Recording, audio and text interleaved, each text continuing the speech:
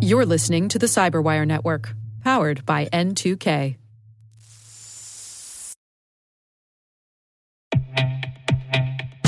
With over 8,000 threat hunters analyzing over 65 trillion signals daily, Microsoft works tirelessly with the federal government to keep our nation's data secure. This 30-year-plus partnership is driving mission innovation that is secure by design. Whether optimizing your existing defenses or tackling advanced threats with AI, Microsoft gives you the intelligence and the automation you need to defend at mission scale. Let's work together to stay ahead of emerging threats and secure your mission anywhere. Learn more at aka.ms/fedcyber. That's aka.ms/fedcyber.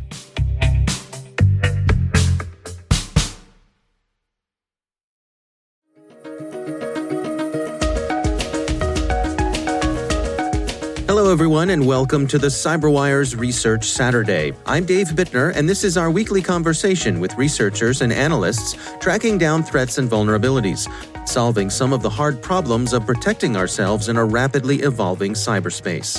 Thanks for joining us. We were able to identify some phishing messages with very specific themes related to that conflict. That's Joe Slowick. He's a senior security researcher at Domain Tools. The research we're discussing today is titled Current Events to Widespread Campaigns, Pivoting from Samples to Identify Activity.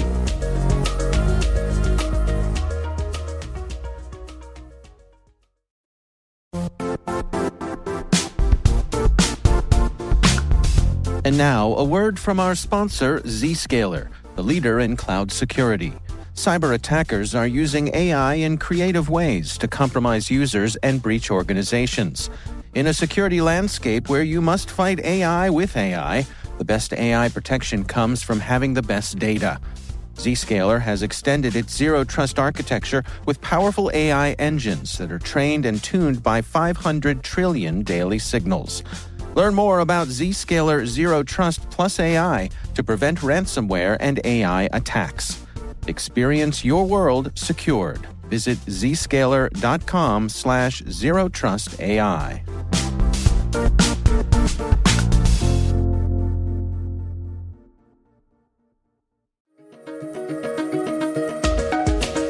There was it's since ended now in a somewhat tenuous peace at the moment, but conflict in the Caucasus region between Armenia and Azerbaijan was a significant issue going back into the late summer, early fall period.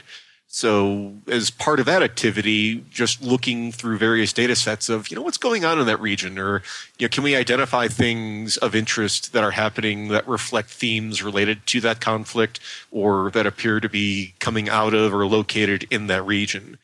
And based upon that, we were able to identify some phishing messages with very specific themes related to that conflict, such as the infiltration or the alleged infiltration of PKK, Kurdistan Workers' Party militants or fighters into Armenia. Just a document proposing to be a news article about that contains some interesting functionality that, once we started to analyze that a bit further, showed the outlines of a campaign that further research showed went back to December of 2019.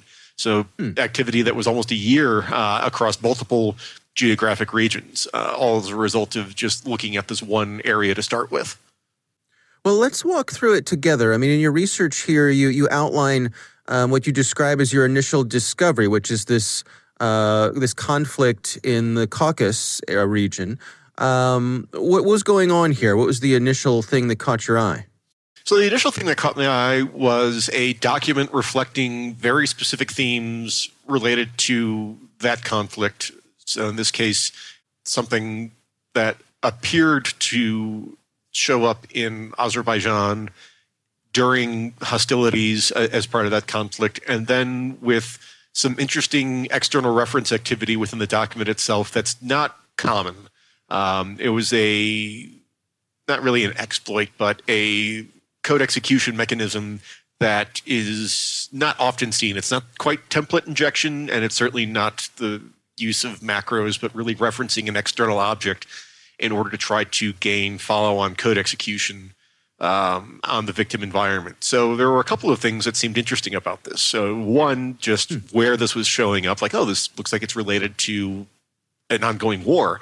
And then the somewhat unique nature of the document itself, which isn't typically reflected in more generic or more general sort of malicious document activity.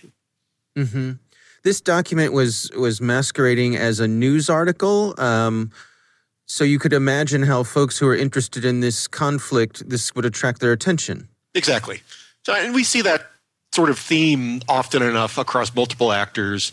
And it's really at that point where we certainly have to perform a little bit of educated guessing or conjecture at this point as far as who the likely or intended audience would be based upon the themes of the item in question if we don't have the actual phishing messages, which we didn't in this specific case, although we were able to recover some for a couple of other examples for related activity. But again, given timing, theming, and some other items, it seemed very tightly correlated with that specific conflict.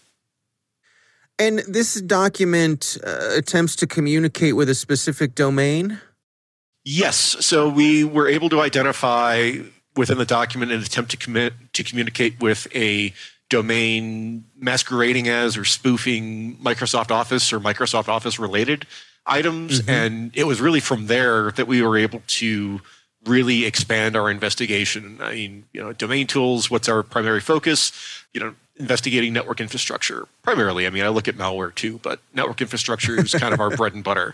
Right. And based on that, and kind of related to some other things that I've published recently, we were able to identify characteristics of the domain in terms of registration patterns, hosting activity, as well as just the sort of naming theme behind it that uncovered additional related infrastructure that included links to further phishing messages, which allowed us to start really scoping out a longer-term campaign. Well, walk us through that. What were some of the details you uncovered, and what was the process by which you uncovered them? Sure. So one of the things that I like to emphasize for security researchers in general is that there's a misconception around domains and IP addresses, for that matter, that these are atomic indicators, that there's not too much more to them other than just I have the domain or I have the IP. And really that's a misconception, because if we look into the characteristics of these network items, that we actually have a plethora of details that give rise to the specific instances. So if we're talking about domains, I have the registrar through which it was created, the registration details, even if it's privacy protected or some other masking service is used, there's commonalities in what service is being used by certain actors, where it's hosted and who it's hosted by, what services that particular piece of infrastructure may be exposing. And we can use all of these observations to try to find similarly structured items within large data sets, which is one thing that we have a pretty good advantage of here at Domain Tools. And that's, again, kind of what we focus on. So with that in mind, looking at the Office masquerading item, and I can't remember exactly which one it was. It was like MS Office Update or Office Update, something along those lines, that we were then able to identify similarly structured items, multiple similarly structured items, that further analysis indicated there were documents that had communicated to them or were set up to communicate to them as well. And that's when, maybe not alarm bells, but certainly the excitement starts to build that, ooh, wait a minute, we found something here. This is kind of cool. Mm-hmm. And and what was really interesting about it too is that certainly we already had the pattern of life behind the network infrastructure. Like, okay, we have an entity that's largely spoofing Office themes and using similar hosting patterns for standing up this infrastructure. And then looking at the documents that were linked to this infrastructure, we started seeing a set of themes there as well. So we already had the activity targeting Azerbaijan, and we were able to identify a couple of other items, like something that masqueraded as a press release with respect to the Azeri foreign minister and some similar items. But then we were also uncovering documents that were very focused on either mimicking or appearing as things like semi-official documents from the breakaway republics in eastern Ukraine, the Donetsk and Luhansk People's Republics, which are not internationally recognized, but backed by Russian interests and so forth. And so now we started seeing the outlines of like, oh, this, starts looking very interesting as sort of, with just the isolated Azerbaijan document, like, well, this could be a lot of different things. We don't really know. And now it starts resembling like, oh, this seems APT-like, very, very loose definition of APT, I guess, because advanced is always kind of a weasel word of sorts, but certainly something that seems more state-aligned than what you would expect for business email compromise or something along those lines. Right. So we got pretty excited in looking at this and timelining it out. It looked like there were sequences of events that roughly aligned with other sorts of tensions, whether in terms of ongoing tensions in eastern Ukraine, the conflict in the Caucasus region, as well as some activity in the Balkans, within NATO, which was quite interesting as well. So just looking at all those outlines, it really became pretty interesting. And following up with that, communicating with some other researchers and doing some additional historical analysis into the technique, we were able to not establish a link, because I don't know if this is definitive at this point, but there are certainly echoes of a named entity behind this activity, a group referred to by Symantec as Inception and as Cloud Atlas by Kaspersky. So maybe those are not quite one-to-one matches, but certainly overlapping activity. And that was curious because that's an entity that has conducted some interesting operations, but has never really entered the limelight, so to speak, like some other threats like your APT-28 or 29 or some other entities. So the totality of evidence at this point, walking through from domains to documents to themes to links with historical activity, really showed the outline or the image of a likely state-sponsored or state-directed actor operating in Eastern Europe along conflict and political themes, which was pretty interesting, starting just with one little phishing document.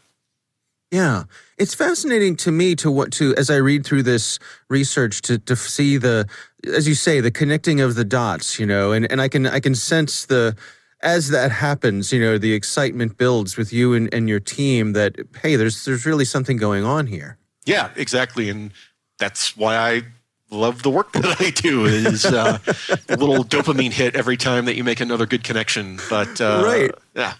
There's an interesting aspect here that you point out, that the functionality of some of these files is dependent on getting a response to a request that the file makes. And you did not get that response to the request, which limited your ability to see into some aspects of what was going on. Yes, and that was the unfortunate bit, is given the time elapsed between when some of these items were active and then when they were discovered, as well as possible or quite likely adversary operational security and gating of certain resources, that not only were we not able to pull the second stage that these documents were referencing, but working with a couple of partners, especially the Black Lotus team over at Lumen, formerly CenturyLink, we weren't able to identify what that second stage would be, which was very frustrating.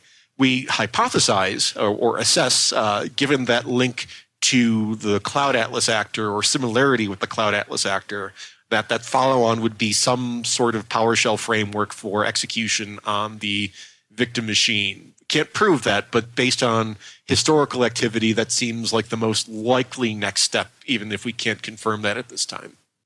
So what are your conclusions in terms of the motivations and attribution here?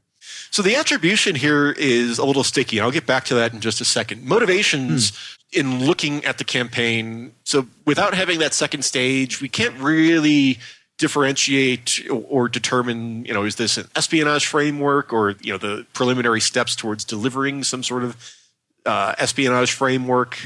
It is possible, I suppose, that this could just be a very elaborate ransomware scheme, although I think the evidence is not very supportive of that.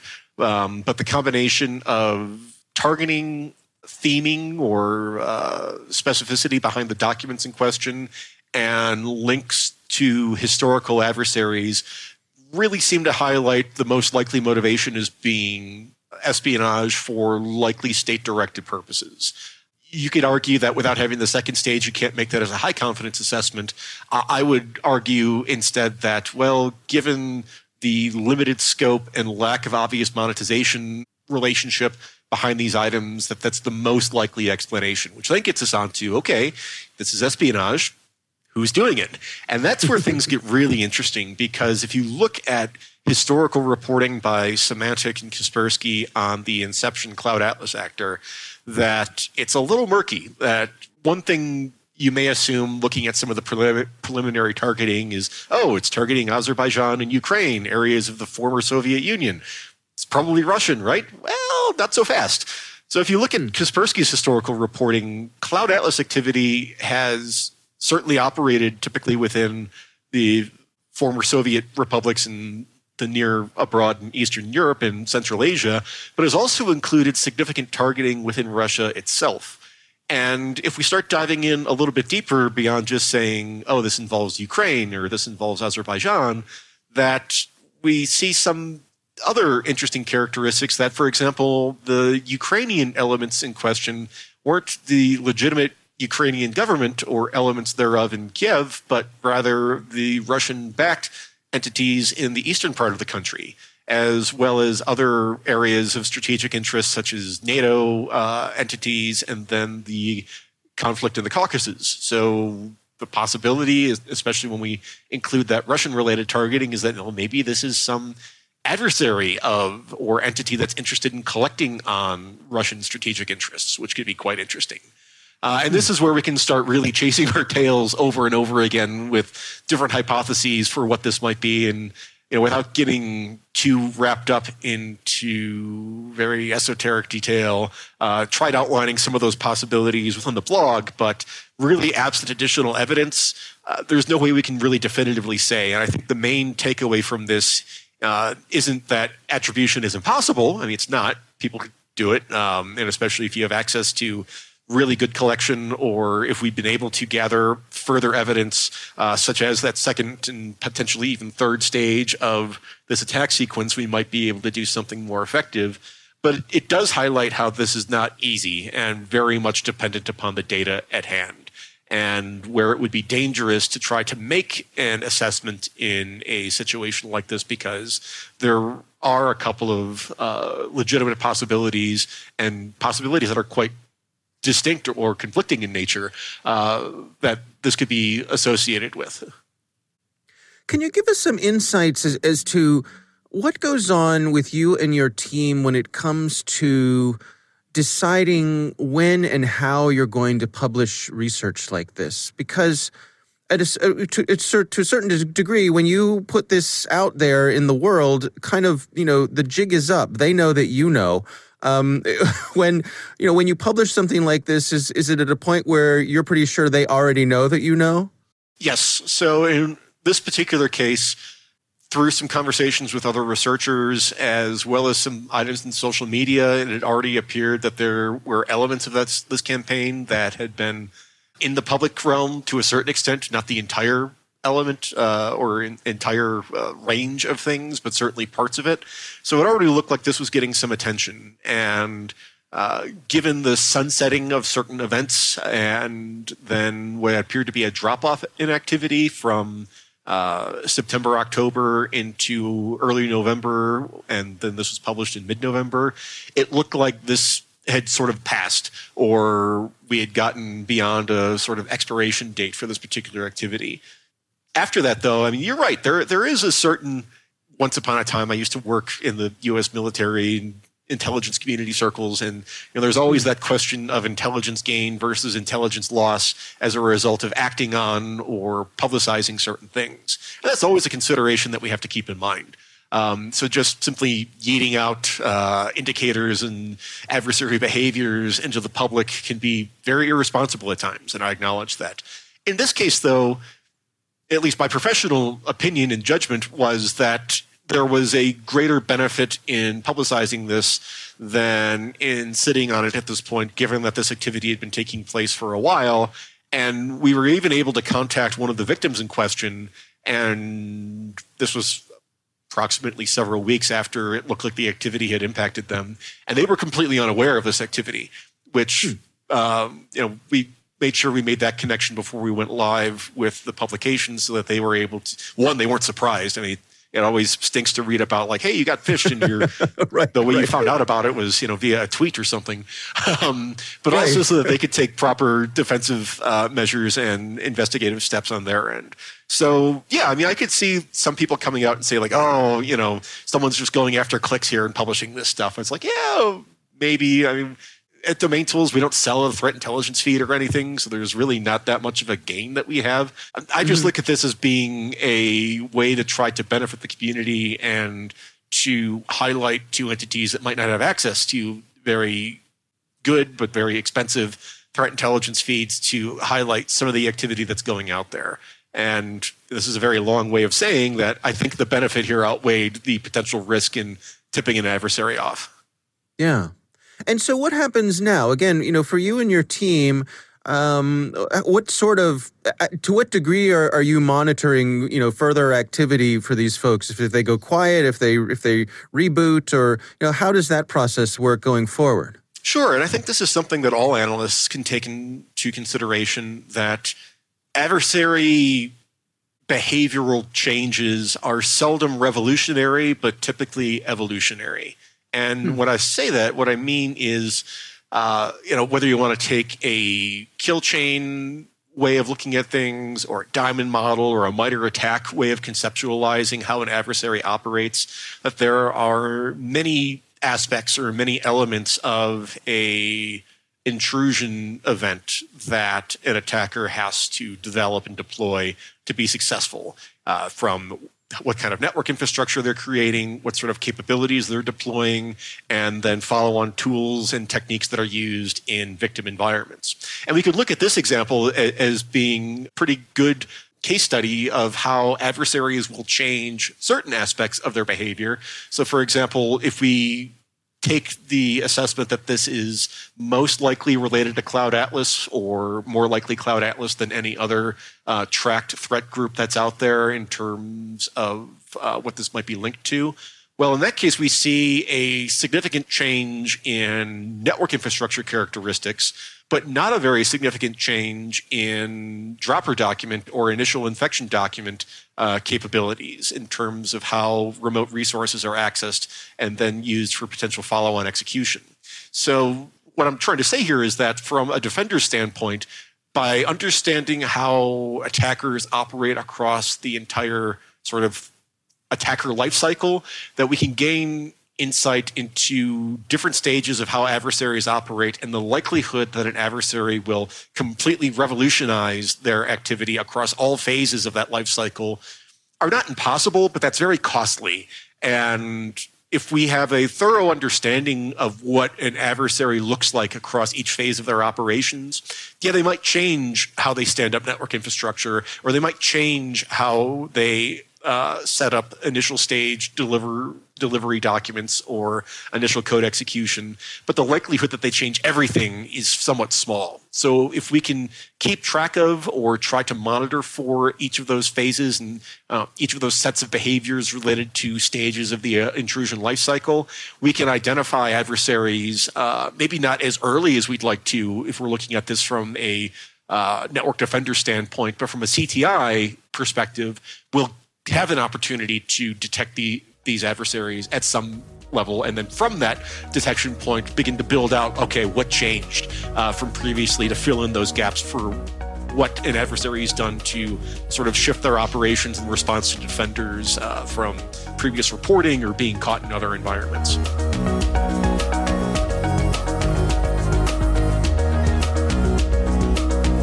Our thanks to Joe Slowick for joining us. The research is titled Current Events to Widespread Campaigns, Pivoting from Samples to Identify Activity. We'll have a link in the show notes. And now, a word from our sponsor, SpyCloud, the leader in operationalizing cybercrime analytics. Traditional threat intelligence is a thing of the past. Cyber criminals are stealing vast amounts of credentials, session cookies, and financial data every day, and it's hard to keep up. SpyCloud is the trusted partner businesses turn to fully understand their darknet exposure risk and neutralize threats before it's too late. SpyCloud alerts your organization as soon as an employee or customer's data appears on the darknet, so you can act faster than bad actors to prevent cyber attacks like ransomware, session hijacking, account takeover, and online fraud. With insights from the industry's largest repository of recaptured data, protect the digital identities and systems most important to your business. Get your free corporate darknet exposure report at spycloud.com/cyberwire and see what information criminals have in their hands today. That's spycloud.com/cyberwire. The CyberWire Research Saturday is proudly produced in Maryland out of the startup studios of Data Tribe, where they're co-building the next generation of cybersecurity teams and technologies. Our amazing CyberWire team is Elliot Peltzman, Puru Prakash, Stefan Vaziri, Kelsey Bond, Tim Nodar, Joe Kerrigan, Carol Terrio, Ben Yellen, Nick Valecki, Gina Johnson, Bennett Moe, Chris Russell, John Petrick, Jennifer Iben, Rick Howard, Peter Kilpie, and I'm Dave Bittner. Thanks for listening.